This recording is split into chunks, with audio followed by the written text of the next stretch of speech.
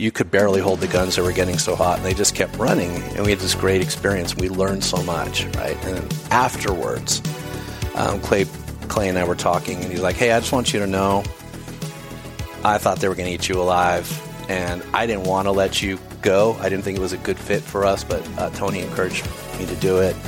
And as it turns out, he was right, and that was really high praise coming from him. You know what I mean? Yeah. And he thought we were going to get eaten alive, because it's Kalash Bash. Yeah. But it was the exact opposite.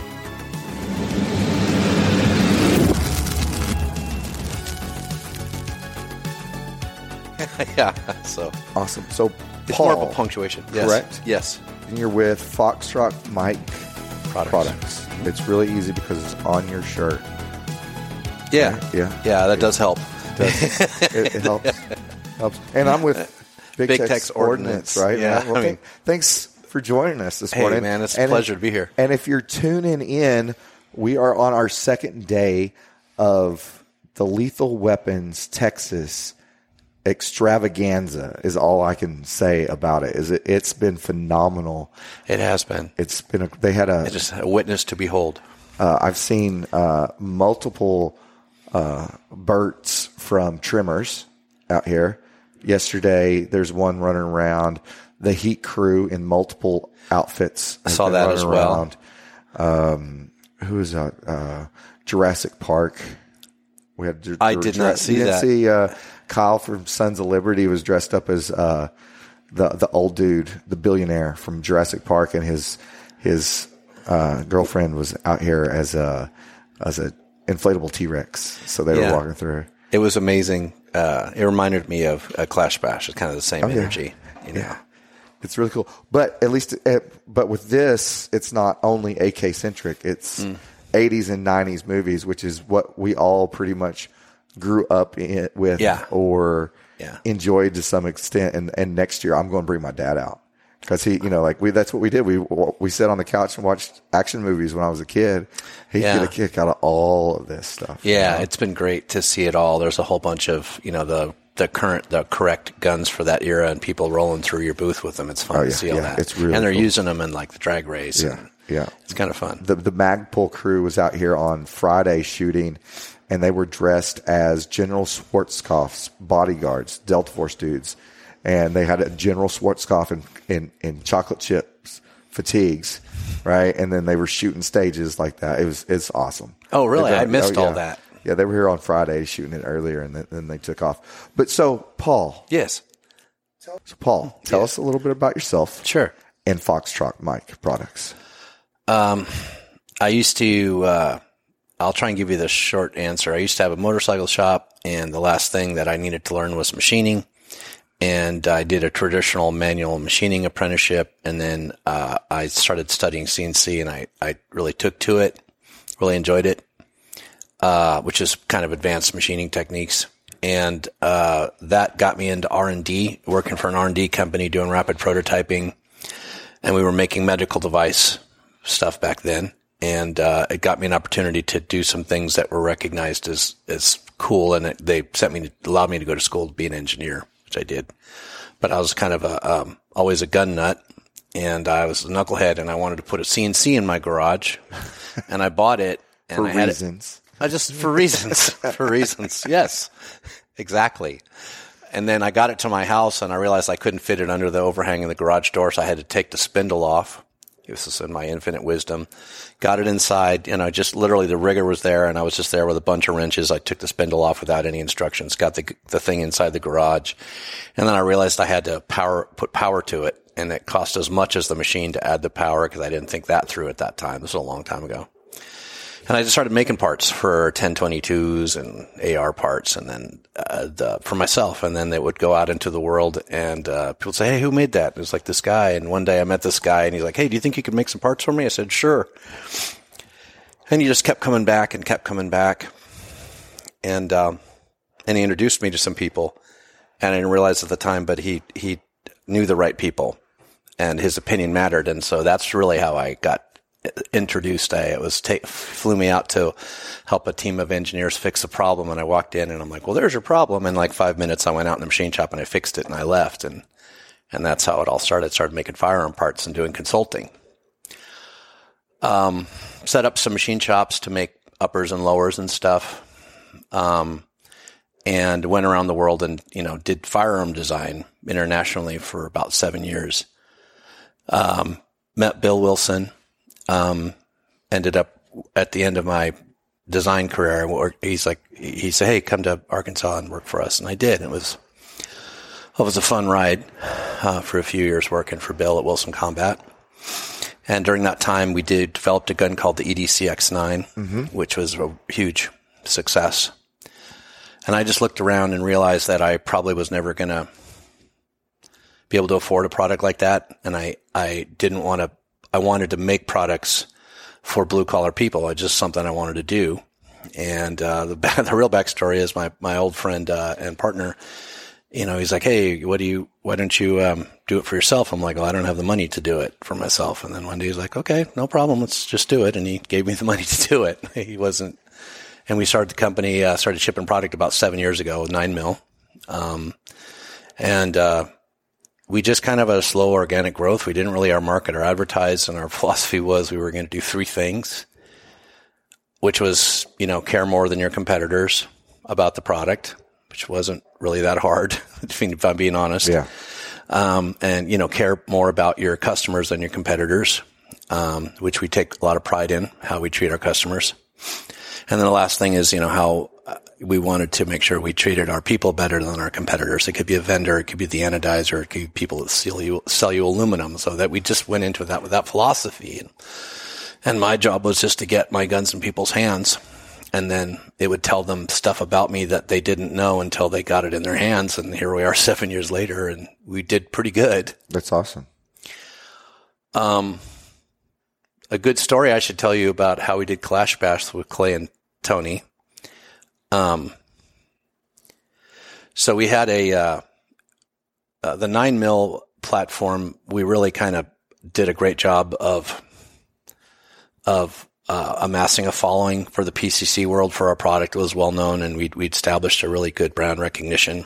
And then at one point with the brace regulations, maybe 20 months ago, the bottom kind of fell out of that market, which was how our lane was long and narrow. That's how we made our money. So we had been developing this other AR for a long time that had an integrated recoil system, and we started launching that about 2 years ago. And we just had an idea to take that same integrated recoil system. It was like, this makes perfect sense to do an AK. One of the challenges of doing an AK variant on an AR platform is the orifice for the mag well is so big to get the AK mag way up in there, up high, like an AK needs it to be.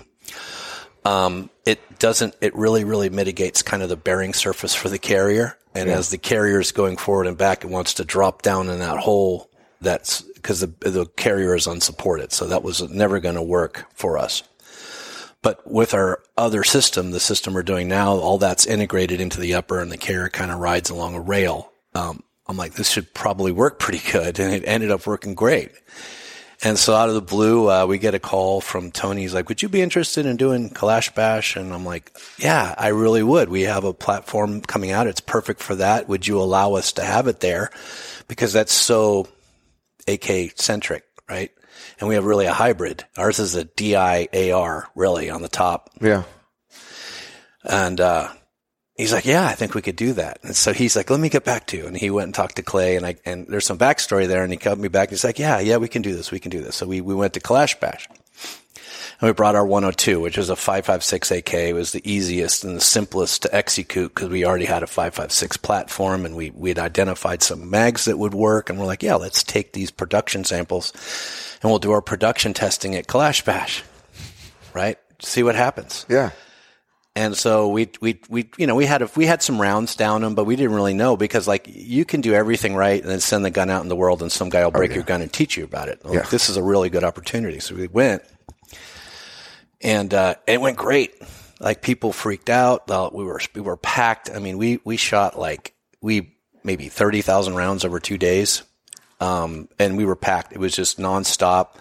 And we had fans on the guns, and you could barely hold the guns. They were getting so hot, and they just kept running. And we had this great experience. We learned so much, right? And then afterwards, Clay Clay and I were talking, and he's like, hey, I just want you to know, I thought they were going to eat you alive, and I didn't want to let you go. I didn't think it was a good fit for us, but Tony encouraged me to do it. And as it turns out, he was right. And that was really high praise coming from him. You know what I mean? Yeah. And he thought we were going to get eaten alive, because it's Kalash Bash. Yeah. But it was the exact opposite. That's phenomenal. Yeah. That's cool. There's some good dudes. I think I've met them in 2017 or 2018 the first time. Yeah. And ever since I was like, you know what, these guys are on it. I want to be a part of everything that they're doing. Yeah. And every time I've either went out and wrote an article on it, or we've sponsored it in some way. Yeah. And they've continued to entertain and amaze and put out a continually improving product. And I think what goes unnoted is how well organized and what a great job they do on executing. That really goes unnoticed by a lot of people. But when you do a lot of trade shows, I can tell you, September, I think, was Kalash Bash. I've been doing this for a long time, maybe more than I've done trade shows for 10, 15 years. That was the best run trade show I've ever seen, ever, bar none. It was perfect. Usually you leave those things with something to complain about because it's so stressful on the team to be away and the burdensome, and traveling with 20 guns is always fun. Yeah. Right. Yeah. Yeah. It's always something. Yeah. And this, like Friday, I saw him out here when we came to drop off our stuff. I was like, hey man, you need anything? No, man, we're good. And then I was fixing to leave. I'm like, hey man, you need anything? He's like, hey, I might need you to go by the house. We might have forgot one thing. I'm like, all right. And then he's like, nope, we've got it. I was like, all right, cool, dude. You're good. Yeah. All right. See you in the morning. And every time I've seen them, chill. Yeah. Nothing going on. Can you imagine how many moving pieces they have to do this thing? I'm good. Yeah, I wouldn't want to do this. No, I'm good. I could barely book my travel. I'm good. Yeah, I barely made it here. We had issues getting here. Every day we've had some little thing pop up that was not monumental, but be like, hey, where are these blankets? We're supposed to have these blankets. There's none in the truck. Oh, well. Where'd you come from? Conroe. We're just right up the road. That's not bad. Yeah, yeah. So interesting is that, like, how these worlds. Were you at Wilson Combat in 2008 or 2009? Were you there? No, Not that yet? was before me. Yeah, I think so. Yet? Yeah, I actually have to think about that for a minute. No, I was in. It's probably been 7 years. Okay, 8 years since you've been there. Yeah. All right, 7, 8 years. So the that's an interesting facility. Oh my God, in Arkansas, isn't it? Oh my God, it's incredible. Hey, go down the road, turn by the dead oak tree, go up the valley, right? Go up the road, and then there's. Think about where they put it. It's in the side of a mountain. There is no cell service. You can't get. There is no try getting a cell signal there. There was some thought went into that. You know what I mean? And it just keeps growing and growing and growing. I mean, he's an inspiration, man. When you think about all the most successful companies in North America, and the way I think it is probably only one that's owned by a guy, right? And most of them are owned by corporations or boards or whatever. It's just one dude. Yeah. Something to be learned from him. Yeah. He's definitely been in it for a long time. Yeah, man. And he's got juice. If he says, hey man, Beretta M9s are cool, people are like, you know what? I think I'll buy a Beretta M9. I have no way of, I could never do that. He's got way more sway than I do. Yeah. And so you took all that experience that you became an engineer and started engineering your own products at a price point for blue collar people. So not what does the EDC9 go for now? 15, is it 15, 16? I don't know. I don't even know. All my stuff is always going to be sub $1,000. I'll never go $1,000 more than $1,000. And you're making a DI AK. We do, yeah. DI 5.56. Mm-hmm. What else? We do a 5.56 variant. All of our guns can shoot from the folded position, which is, we were out before the Jackal and all the CMMG products. We've been out on the market for 2 years doing a very similar product. Okay. What's really worked for us is it's well received. We're trying to support blue collar people by selling them an upper as the lowest cost point of entry, because that upper comes included with a pick rail adapter that we make and provide them, so they can take their standard lower, pull off their buffer tube, put our pick rail adapter on, use our upper, and have something that can shoot from the folded position. Is more compact, no matter what barrel length. And then they have all these options for the back of the gun, the bufferless thing. Yeah. So we did that about 2 years ago, mainly selling uppers. But that's what was an easier cost of entry as kind of this whole inflation market evolved over the last couple of years. You know what I mean? It's changed the buying habits. Oh, yeah. So we've been doing that upper, that gun with the integrated recoil system for a couple of years, and we've done well with it. It's been well received, and then the AK is just kind of the next thing. And we're going to do a 7.62 by 3.9, which everyone keeps asking about for obvious reasons. Yeah, right.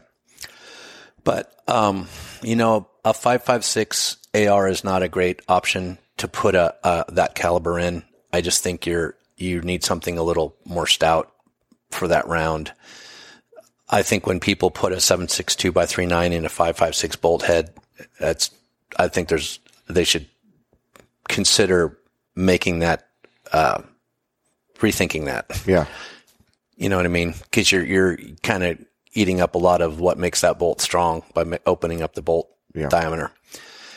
So, we went back, we stumbled on something we patented, fortunately. We looked at the relationship between the barrel extension and the bolt, and what we realized was, I wish I had my computer right now, was there was some ways to make the bolt stronger, without sacrificing any strength in the barrel extension. So we made the bolt head a little larger, and we kind of changed the way that it interacts, and we were able to make like this really stout, I'd say it like a small, the DPMS did a small frame, AR-10, kind of that mentality, but in the barrel extension and in the bolt head to fit in AR-15, So it's been a fun ride, and we're trying to bring that to market in the next 90 days. Just the production testing, get that completed. That's going to be a big thing for us. So you do 9mm 5.56 and move it into 7.62. Yeah. Do you do 300 blackout, anything like that? We have everything to do 300 blackout, except the chamber reamers. We're waiting for those. In the next couple of weeks, we'll be finishing up some product. So there's a huge opportunity there. Here's my thing about 300 blackout is I think, and I could be wrong, that those guys that want 300 blackout are extremely vocal. And then I think what happens is you make like a few hundred to serve them, and maybe you sell 20 or 50. That's the risk of 300 blackout. Yeah. We could probably turn the camera off and talk about vocal audiences and how much they actually purchase for hours. Agreed. On stuff. And that's not bad. That's not saying, if we made a bunch of purple ARs, we would literally sell a dozen of them, and like there's people out there for it, but we're going to have a retail website in the upcoming months, which we've really resisted that, but we're going to do that to do this kind of things to test the water for something. Yeah. Because the last thing I want to do, I don't want to do a run of 300 blackout. I'm going to have to require that the distributor, if they wanted to order that, would order a certain amount to justify me running it. Right. And then if they don't move for them, it would be a bad thing to put upon them. Okay. You know what I mean? Yeah. Oh yeah. So, I would rather do it. I'd rather let me put my toe in the water and do it on my website to see if people want it. No, for sure. For sure. So currently, are you through distribution only? So we originally started with like the whole direct to consumer people like Aim Surplus and Brownells and Primary Arms were our really key partners, and Optics Planet and Glock Store and all those direct to consumer. And we were selling to Classic Firearms, and they had a relationship with a distributor called Ten Ring, and they brought us into distribution a few months ago, maybe 6 months ago, selling to all the big companies, or a lot of bigger companies are picking up our brand now, which has been helpful. But being in distribution is different. I think, what we struggle with is what we deal with every day on a customer service basis. Our number one complaint is that we're out of stock everywhere. And so when things aren't going well in the market, I think what happens is they're heavy on a SKU, like 16-inch rifles. They're like, well, we can't order any more until we get the dollars down in this SKU. Oh, yeah. Yeah, I can see that. So that's just the nature of it. So our problem is we're sold out everywhere. And the number one complaint we have on our customer service is they can't find the product, right? And so we have to start a retail website. There's no way around it. So, and I think that, and the thing is once you're out of stock for a number of weeks, if there's demand for your product, you never get those weeks back. Every SKU is sold out for our most popular SKUs, and they're not ordering more. Yeah. So there you go. So we have to have a retail website. Yeah, you've got to constantly move. Yeah, it is. I got a big machine to feed. I have 30 people that work for us, Oh, fantastic. Yeah. It's a pretty big operation. Yeah. Yeah. And, so you have to be able to find a way, right? How many guns do you, okay, let me back that up. So you do complete guns, correct? Yes. And you do then complete uppers. Mm-hmm. And we do complete lowers and parts and things of that nature. And so could I get all the components and build a Foxtrot mic upper if I wanted to? Or is it always complete uppers? Well, that's a great question. So what we started, some people want to do, that's a great question. Some people want to do custom anodizing or Cerakoting. And so we sell them a kit, and we will, when they get and they'll get it coated when they're ready to put it together. There's some things that make our stuff unique. We have a taper lock barrel nut. We were the first company to do that. And we like to see a little anti-seize on the barrel so that when you can gain torque and allow it rotate, a little bit of grease in there helps. It's little things like that. And there's some subtlety to it. It's not hard to do, but you can screw it up if you're not being careful, just like anything else. Oh, yeah. So we do it. If people ask, we do it. And it's worked out pretty good. Most of those guys don't have any trouble putting it together. It's pretty basic stuff. But yes, you can. If you reach out to us via email, info@fm-products, we can do it. But it's funny. People are asking for that more and more now. Yeah. They're all doing custom stuff. Yeah. And one thing that we've seen, not to give any industry secrets away, but pandemic, everybody was just wanting whatever you could get. Pandemic, you had such a large audience and such a large customer base that they were just, I'll buy that. And then the guys who didn't need one because they already had one, they thought they should buy it anyway, because they couldn't get online and get it anytime they wanted. So they're going to have 3 of that rifle instead of 2 of that rifle or 1 of that rifle.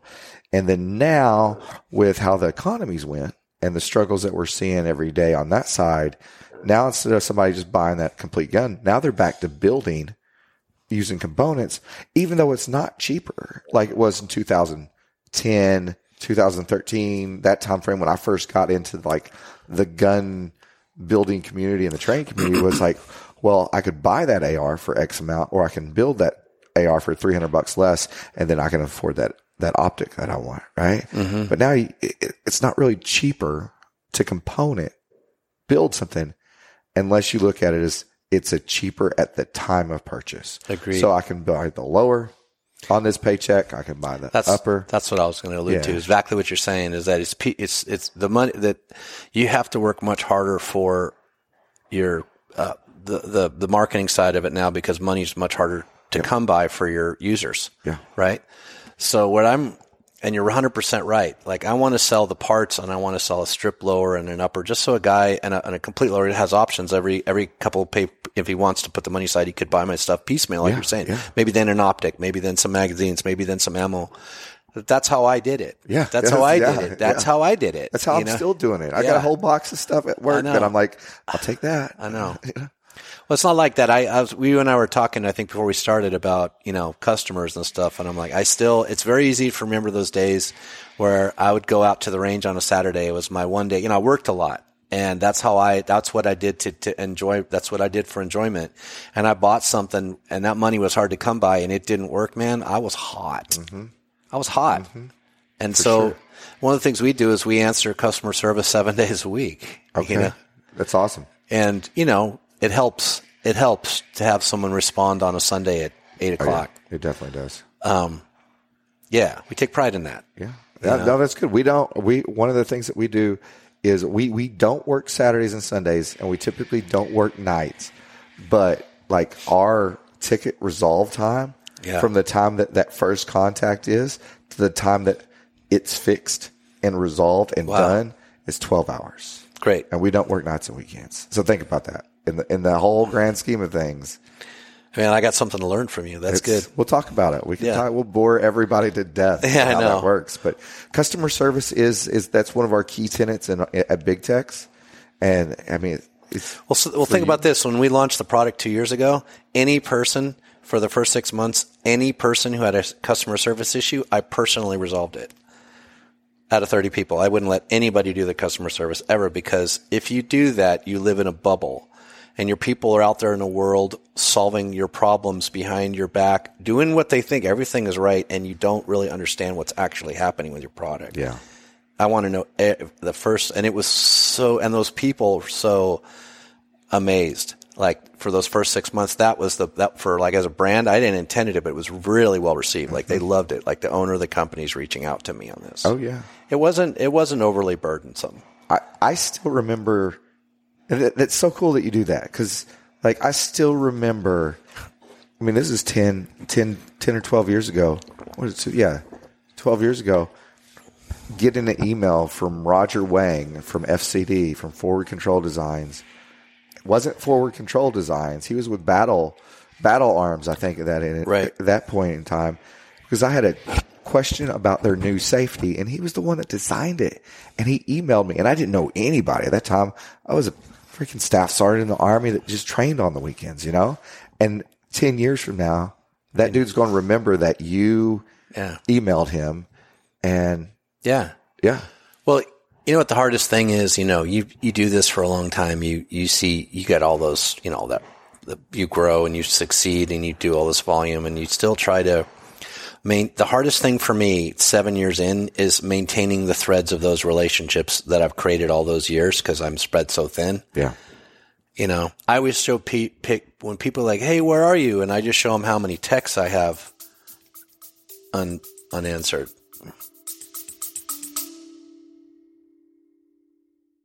Hi, I'm Chris from Big Techs Ordnance, and I'm Ian from Big Techs Ordnance. And today we've got the weekly update.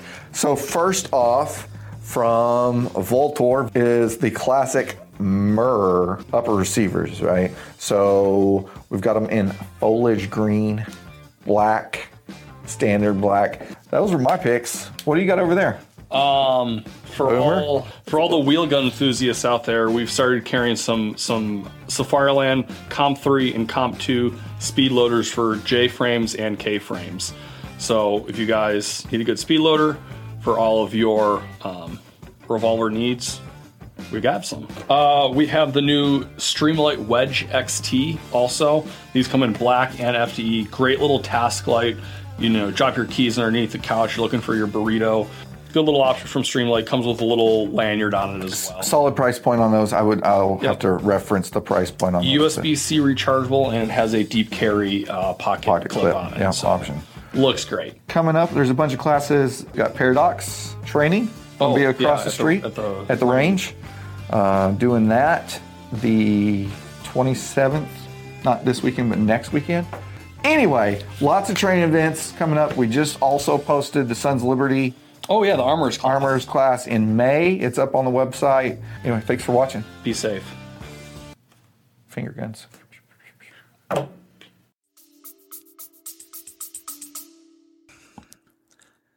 I couldn't do that.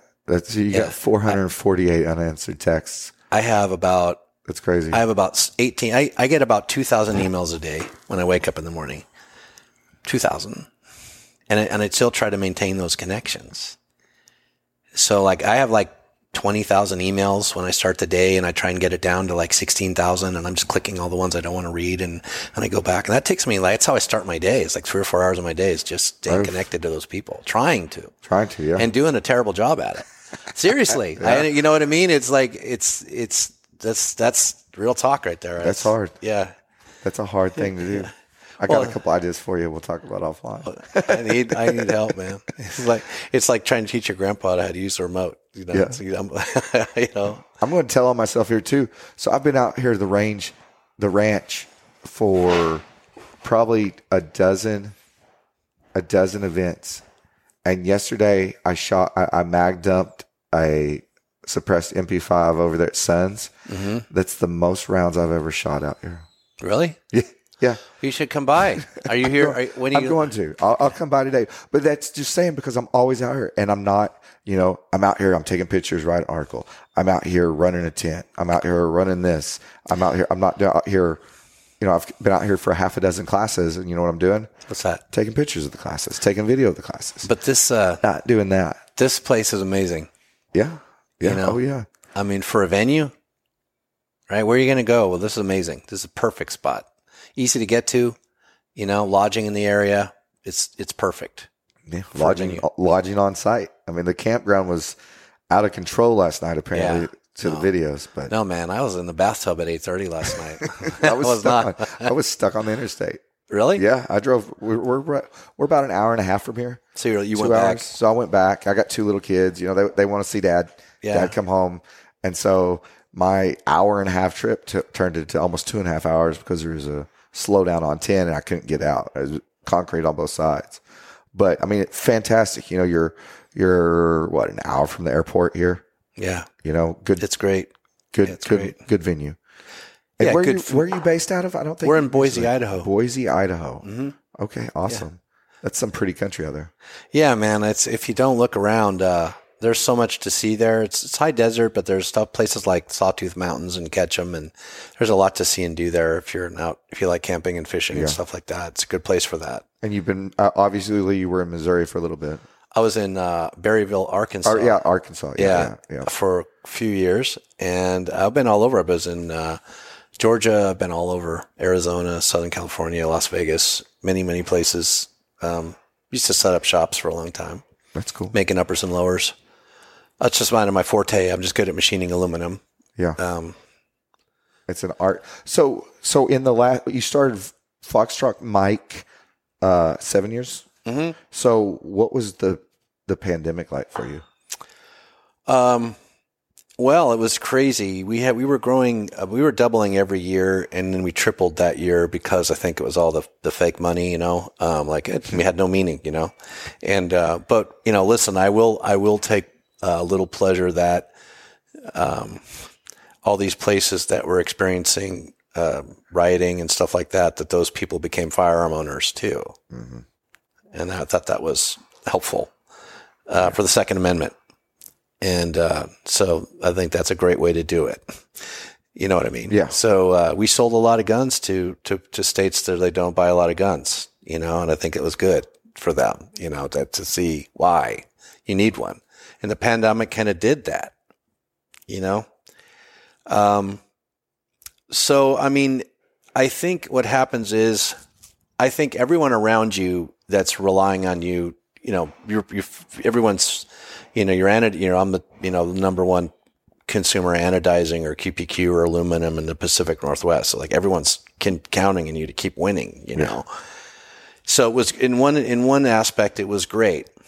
And then the other aspect is when all that, when they do the brace ban, 20 months ago, and then all that, just the wind comes completely out of your sails and you got to pivot, So the pandemic was great, but I think people thought that was going to go on forever, and it just never does.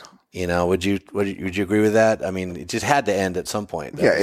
I was surprised that, I don't know how it was in Idaho, but I know once we went off of once it wasn't really mandatory anymore to, not wear a mask anymore, or everybody just kind of quit doing it in Texas. And I had still buddies that were like, oh, we can't go out. They were in California, we can't go out and do this. And I'm like standing there at HEB, grocery shopping, no problem. We changed our routines and we've still changed some of those, but it never stopped for us because we were shipping. We're a small company, a very small company. Hey, we've got that, we're what was it? A required company or what was it? Oh yeah. I remember we were two. Yeah. So we didn't stop. No, we were 24 hours a day, 7 days a week. The only thing we did was hey, if you're sniffling or if you don't feel good, you're not coming to work. Oh, that's what we did too. You just stay home. That's how we would. I didn't want people working sick. And that's just a thing anyways. Just don't do that. The problem is that's a whole other side of the pandemic because at any time we would have 30% because the Boise had very strict standards as an employer, what you had to do. And it was between 10 and 14 days that they would get PTO off. We were paying that all, right? Yeah. We paid all that. But we had about 30% of the people on average out, and people that would take PTO multiple times. One person 6 times in a year. 6 times in a year. PTO, because he was exposed to someone that was sick. That's all he had to do is say, hey, somebody I know was sick, and everybody knew somebody was sick. And they were just PTO. So we'd have our staff would be down 30, 40% at a time, and at the peak. Yeah. Right? So the rest of the people are just working ungodly overtime to try and sustain the volume we're trying to do because the demand's so high. And that was tough. Did you have a lot of people out? No.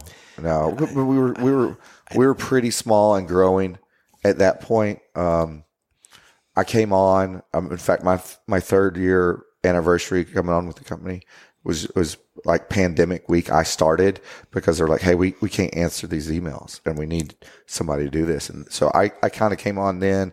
And as we started growing, we're like, okay, we'll add 1, we'll add 2. All right, let's add a remote because we don't need that person in. And then let's add another one. And then we kind of leveled out and figured out what we were doing. And, our biggest thing was, we had some employees that had other family members that were very sensitive to health issues.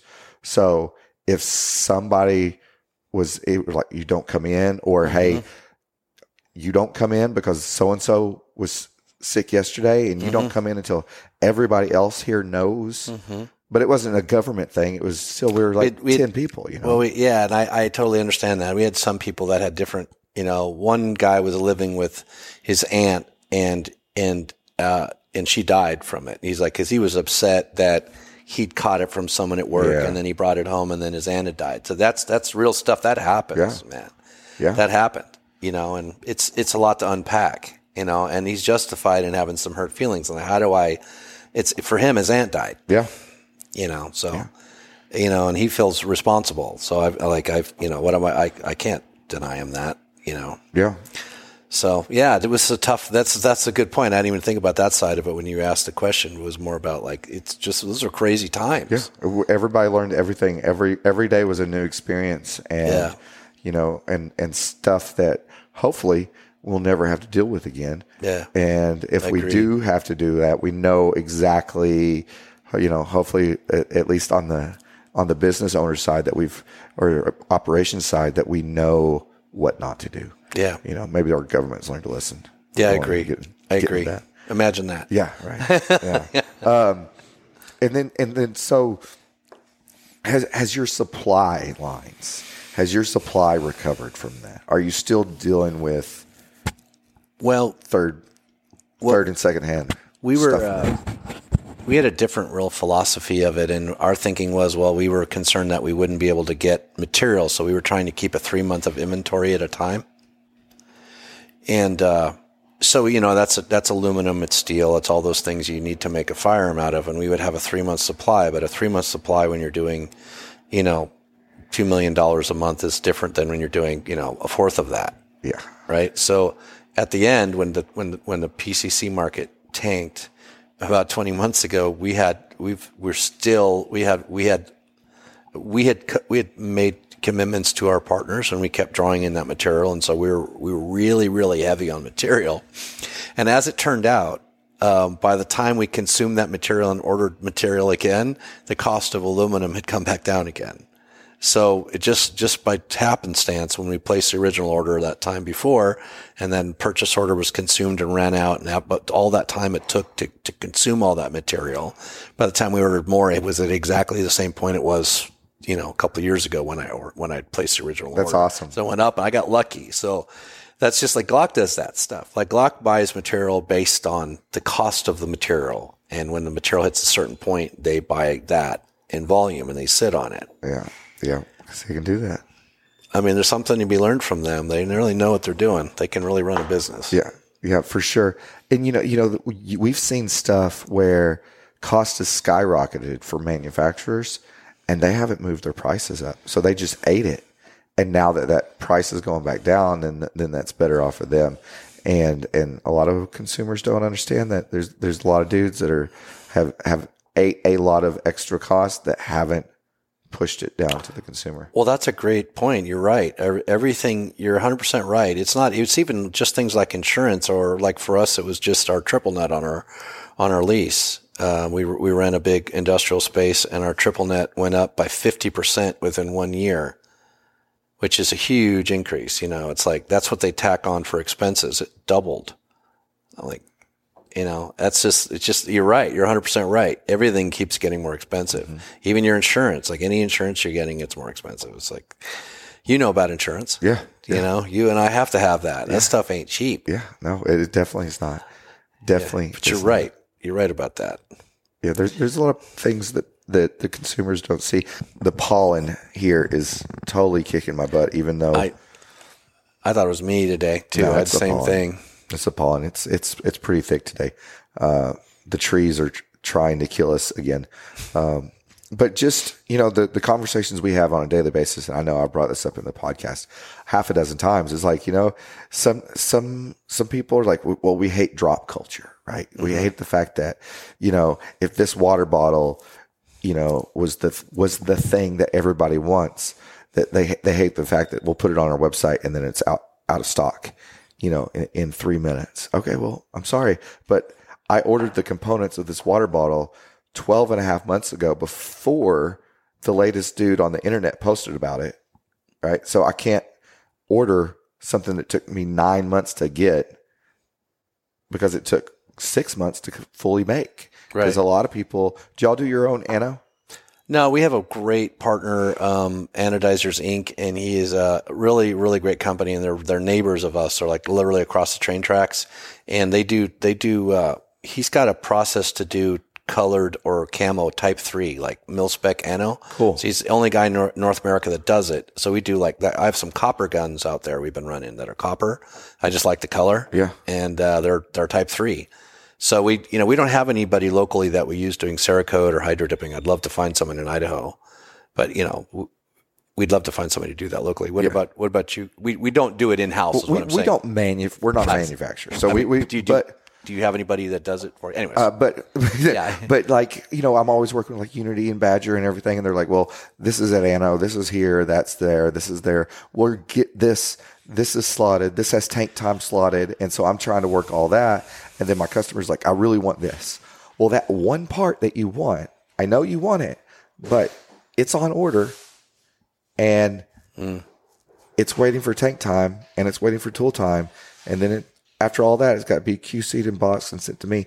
And I ordered 60 of them. I'm going to get 20 and there's 400 people on the wait list. And there's nothing I can do about that because the back process of all those steps that get to the water bottle that you can't see on the podcast because you're listening. Well, we do have trouble shipping because we're missing a widget, which is like the one thing you need. Exactly what you're saying. We deal with that all the time, and you're right. I mean, we have a partner, a really good partner that does our Melanator QPQ. Really great partner. We've known him for a long time, and they're struggling, and he's short staffed right now, and he's sitting on a lot of our inventory with them. But you don't find out who a good partner is unless you're going through bad times.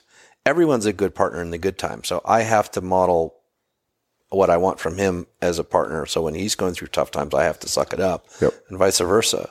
So he's going through some tough times and you're right. That's affected us, but you find a way to manage. Yep. You just find a way, right? For sure. Yeah.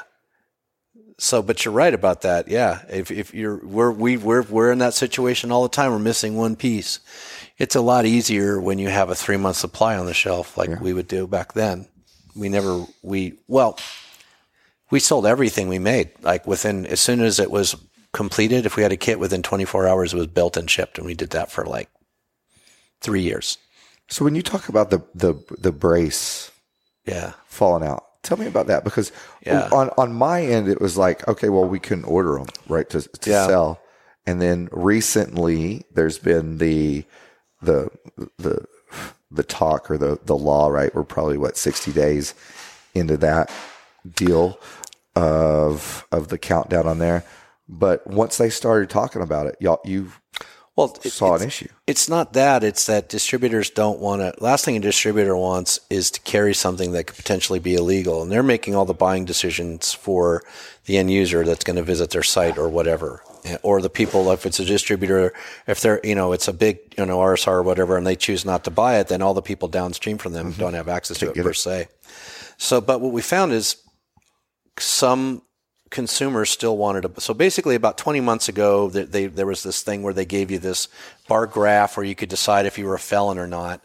And I was like, you know what? This is just a waste of time. And what's going to happen is they're going to come out with a ruling that's going to say, yeah, you can use this form. And, oh, by the way, if you put it against your cheek, you're a felon. Well, that's what's going to happen. And that, sure enough, that's what they said, right? Well, let's talk about GOA. They're out there fighting for our rights, and they've done a lot of great things, and they deserve credit for what they've done in the past. And when they tell me they think they're going to overturn it, I believe them. And I can tell you in the past, I'm very skeptical about these things because you've seen it reversed and unreversed and reversed. And so I'm cautiously optimistic that will go away. But boy, did it really damage like I said, I got 30 blue collar people that work for me, and they're all trying to provide for their families. Right. Yeah. And so it hurt us personally because our lane was long and narrow, right? We just had to pivot. We did well for ourselves. We didn't spend all our money, and we're here now. We're still around.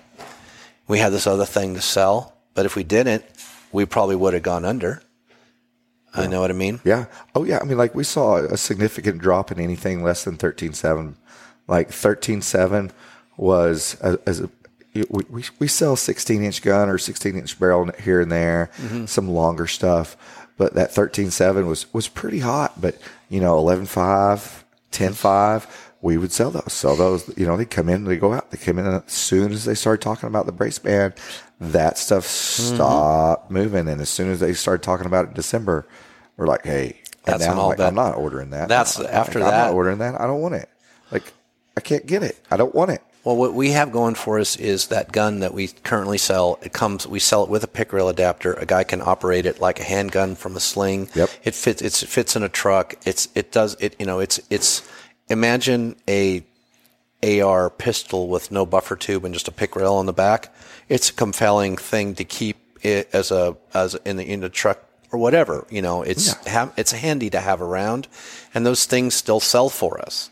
But the market is the market's kind of in a phase where they're trying to figure out what's going to happen next. What's going to happen next? Yep. Because it could just be one court case from going back to the old normal before the normal before that. Yeah. I think it's a weird time right now. Yeah. I think who knows what's going to happen with all that. Yeah. And if I tell people when we're talking about, there could be one ruling for California and they flip the switch and they say that their assault weapons ban's unconstitutional, and my warehouse is empty tomorrow, or our warehouse is empty tomorrow because it's gone. Yeah. Like it's gone. There's a whole, how big's California? How many gun owners are out there? That was like, people don't understand how big a market they were before they got neutered by the DOJ. They were a huge, at some points they were the second, or they were usually the second or the third largest market in North America. Yep. And we want to support them. We want to sell them things. So we bring every time we do these shows, we bring this passion project that we've been messing with, which is a ranch rifle. And it's an AR with an integrated upper on the top, but it has a Magpul shotgun stock on it. And it's compelling. And you got one over there? Yeah. Shoots an AR magazine, shoots an AR-15 magazine. We're going to wrap up real quick, and we're going to go. No, you put a 10-round mag in it, it's legal. You put a muzzle brake on the front, that's legal in California, at least for now. Yep. And it's a totally untapped market. I personally like the gun. It was one of those things that it was just, when you do firearm design, sometimes you get a win and it wasn't planned win. And this was one of those things that's just handy, the ergonomics, there's something about shooting that compared to an AR style or an AK style rifle. It's a very different experience, and it's fun. It's a fun gun to shoot. Listen, I want you to be skeptical. Okay. That's what I ask. Okay. And you tell me what you think. Okay. I will do. So where's Foxtrot Mike going?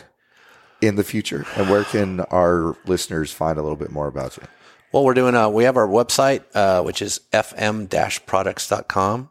We're currently selling our new AK-102 variant at Atlantic Firearms. They've been great partners to us.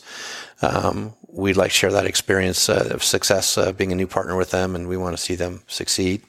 So check out Atlantic Firearms, but we're kind of everywhere. We're in, Classic and Brownells and Optics Planet and Rainier and Brownells and Primary Arms and all those typical places, the majority of them. We are in those places. Okay. And we will have a retail website in probably 90 days to serve the market when our stuff is constantly sold out. And we want them to have access to our stuff, right? Yeah, for sure. And then we're doing a 7.62 by 3.9 variant of the AK. That we may do, we may do an AR variant, but we'll just probably do an AK variant. We're very excited about that. That'll be coming in. That's the next big thing we're working on in the next quarter. I'm super excited about that. And Instagram, Facebook? Instagram, we have the longest name in the industry. It's Foxtrot Mike Products. We have an Instagram page. We have a YouTube page. Facebook, we don't use as much as we should. Yeah. Do you use much Facebook? No. Neither do I. No, it's a pain. It is. Instagram's getting there. It is. What do you do? Well, we do Instagram, YouTube, all that good stuff. The podcast is on YouTube, but we primarily communicate with our customer base off of email because it doesn't get silenced. Agreed. And like right now, if you typed in big text, you'd have to type in the full account on Instagram, right? Imagine that. Yeah. Right. Imagine that. Dude, Paul, thank you very much. Hey, man. It was a pleasure hanging out with you today. If you've listened to this podcast, go check them out. Foxtrot Mike Products. Yep. On all of the things.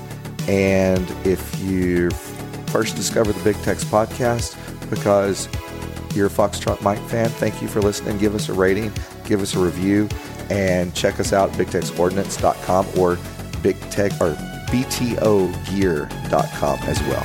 Thank you. Thank you.